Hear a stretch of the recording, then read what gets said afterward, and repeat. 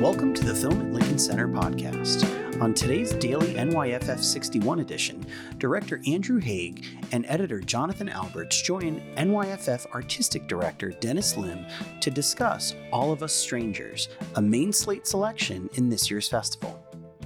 British director Andrew Haigh, whose 2011 feature breakthrough Weekend is among the most wildly beloved queer romances of the 21st century, has returned with an expertly modulated, emotionally overwhelming love story suspended in a metaphysical realm. Andrew Scott plays Adam, a melancholy screenwriter living alone in a newly built, nearly empty high-rise on the outskirts of London, who meets and tentatively begins a passionate relationship with the more extroverted Harry, played by Paul Mescal, his apparent only neighbor in the building. At the same time, Adam begins another parallel journey, venturing out to the city's suburbs to confront his troubled past and perhaps reconcile his unsettled present. Adapted from a 1987 novel by Taichi Yamada, All of Us Strangers is uncommonly perceptive about the desires, fears, and traumas of a specific generation of gay men while extending into the universal or perhaps the cosmic in its depiction of familial love and estrangement. And in a quartet of superb performances, Scott, Mescal, Jamie Bell, and Claire Foy pierce straight to the heart. To learn more and get tickets for this year's New York Film Festival, visit filmlink.org. Enjoy this conversation with Andrew Haigh and Jonathan Alberts. All of Us Strangers opens in theaters on December 22nd, courtesy of Searchlight Pictures. Congratulations. Thank you for this beautiful film. I'm glad you could be here. No, it's great to be here. It's strange standing up there, but it feels quite nice. Well, I think they liked it, so. Can I just ask you to start by talking about the source material? I'm not sure, what you discovered, because there was a book, there was also a film based on it. How did it come to you? Yeah, the book got sent to me by Blueprint, the producers, and they asked if I'd be interested in reading it, and I read it. And whenever I approach a project, especially if it's an adaptation, I read it once, let it sit, see how it kind of percolates. And it was just the central idea of that novel. And if anyone's read the novel, the film is quite different, I guess. But the central conceit is the same about these parents sort of being, the main character revisiting his parents and his past. And that just really struck me, I think, as a way to deal with parental love, to deal with pain, to deal with trauma of all sorts and all kinds. And then it was about trying to make that more personal to me, I think. So it was a long process of kind of adaptation. And then I saw the movie that a long time after, actually, which is interesting. It's very different. Yeah, very different movie. Yeah. I mean, that film sort of plays up the supernatural elements in a different way. So I'm just curious if you could talk about, it's a film that, obviously is not fully in contact with reality necessarily. But, I'm curious about how you decided on the register, how you wanted to play this reality versus the opposite. I mean, it was a long process and a varied kind of process of trying to work out how much they would feel like ghosts in any traditional sense, or how they would feel more of a representation of his subconscious or his longing or his need.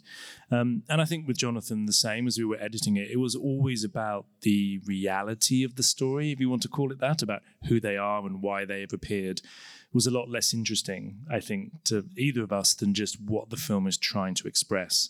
And in many ways, it feels like the film is my subconscious being told through these characters. And so the kind of sort of the supernatural element sort of just became less and less important, I think, the more that I worked on the project. Jonathan, do you want to talk a little bit about how you discussed the process of editing with Andrew? Sure. So I think the first time I read the script, I think we were both in Los Angeles, and Andrew came to my place, and I'd read the script the night before, and when he arrived, we started talking about it, but I just said, I can't believe you wrote a film about me, because it was such it had such a niche kind of thing, but also a universal thing. And Andrew and I are usually talking about scripts when we're cutting something, so he's tapping away on his keyboard in the background while I'm cutting something, and it's kind of been that experience where he's like, I'm writing something very personal, and then several months later I'll actually, read the script. But the tonal elements, we talked a lot in that first meeting and talking about music and sound design and talking about how to use all of those elements. And what Andrew did say was like, I want this to be different and I want it to feel different. So a lot of the editorial process was about trying to understand that and try to figure it out because it's complicated. I think the other tonal element that's striking for me about the film is not so much this reality versus the otherworldly, but the film's absolute sincerity. And I'm wondering if you can talk a little bit about that, because that seems like a very difficult thing to achieve. The film, for me, the measure of the film's success is that it can end with him delivering those lines, the opening lines of the Frankie Goes to Hollywood song, and have it seem not remotely absurd, but completely devastating. I mean, look, I was worried from the very beginning about how absurd so much of it could be. The very basic concept of seeing your parents again and they're younger than you. And at every stage, I was like, is this going to be able to work? And it did make me nervous, but I just felt like I just kept believing that it would work, I suppose. And the sincerity is important to it because I think, especially so much of the music and the pop songs are so sincere. And they allow us to express emotions that we actually can't often express. And I think especially for like queer kids, music can be really, really important and has been obviously to the queer community. So I wanted that to be part of it. And so for me, it made total sense at the end of the film that he would imagine that he was playing that song. It made sense to me. And so I just tried to ignore those little niggles in my head being going like, this is not going to work. And just hope that it did. Was that a question you wrestled with, John? Well, yeah, because Andrew and I were talking about it constantly, and I think, Andrew, is this going to work? Is this going to work? And I think, we spent quite a long time editing it. And I think during that time, we were just basically, we have to be honest and we have to be true and we have to actually follow it. So I think for us, it was always a question, but you kind of just have to, you have to just commit yourself to it. And I think that's what we were trying to do. So, but it was a constant conversation. Yeah, and I think it was just about making sure that we managed the emotion of the piece as we went through. And I wanted it to be emotional. I know when I was writing it, it made me very emotional. I remember seeing Jonathan when he was doing some of the early kind of during the shoot, and I'd come in and he was crying his eyes out as he was editing, and there's tissues everywhere. That wasn't during the sex scene. That was, no. Yeah. So I knew that kind of emotional power. Sorry, that's really ruined everything there. But I wanted that emotional power to be important, and so I wanted to make sure that was there. Can I just come back to something you said in your introduction, that you said this was your most personal film? It's based on a book. So can you talk about how you... Yeah, I know. It's strange because when I took the book, it was like, okay, how the main character was going back into his past in order to deal with pain and any kind of trauma and all the kind of things that he's dealing with. I wanted to do the same thing as a writer myself. And so, I think anybody that knows me will know that it's pretty personal. For example, I shot the film in my old childhood home. So the house was my old house, and I hadn't been back there for 45 years or something. This is years. Just outside London? Just outside London. It was where I grew up when I was a kid, and that was the first house we lived in. And when I wrote the script, I had that house in mind, and then I went back there and we knocked on the door and they said, yeah, okay, you can film here.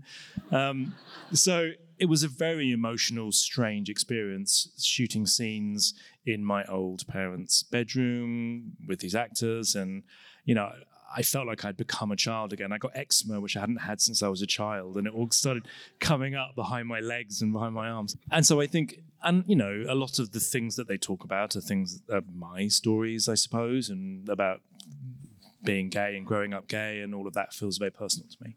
I feel like we have to address Andrew and Paul. Obviously, they're not here because of reasons beyond our control. But I was wondering if you can talk about casting. I'd like to talk about all four actors, but specifically the two of them. At what stage? Who came first? Andrew came first, and that was whenever I cast, I have to get the lead protagonist first. I can't think about other people until that's done.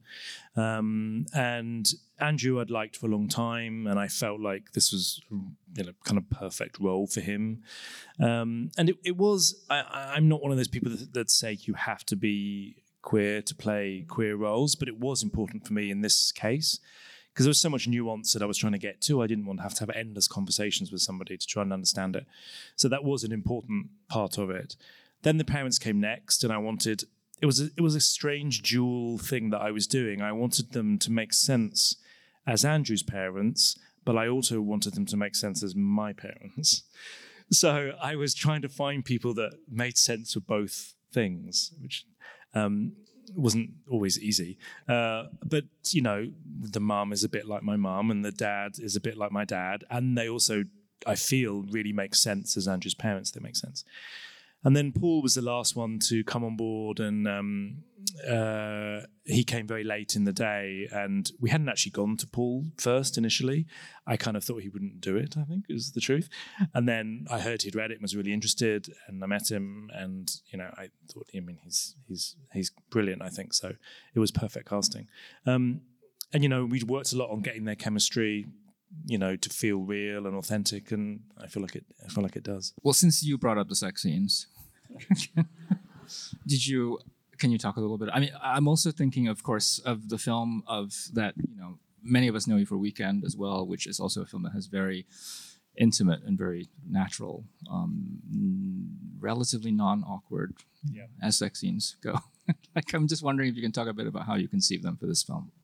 Yeah, I knew they were slightly different from the sex scenes I've done before, and I spoke a lot with the actors about how we wanted it to feel, and sex scenes are they're so awkward to shoot, but it's just, I know I want it to feel real and tender and delicate and a bit sexy and a bit all of those things, and a bit dirty sometimes, and all of those things that sex is. And, you know, we had an intimacy coordinator, which I'd never used before, which was its own thing. But, you know... Say more. I'm all for them. I think I understand why they exist. I think they were a great thing. It's a slightly strange experience when there's now 4 of you talking about the scenes, when before it was just 3 of you talking about the scenes. But I completely understand why they exist, so I think it's good. But, you know, they're important scenes in the story. And, you know, I've shot quite a lot of sex scenes, and they have to just feel like they have story relevance. Otherwise, there's no point. And, you know, I think we spent... I mean, I feel like they were... The assembly, they're pretty close to what they were, actually. Those scenes usually come together quite easily, I think, in the end.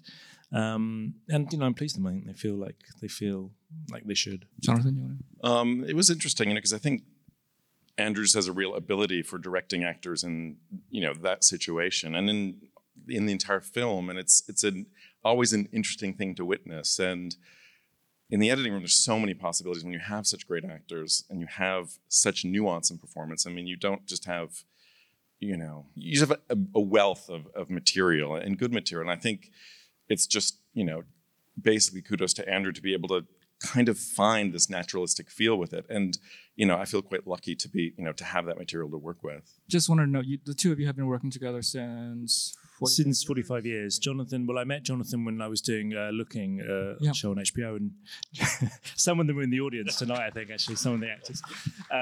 And I met Jonathan on that, and then Jonathan's done everything I've done since. Great. I think we do actually have to wrap up, I'm afraid. But I want to thank Jonathan and Andrew for being here. Jonathan is actually participating in a panel on the craft of editing on Wednesday. Tuesday. Tuesday night. 6:30.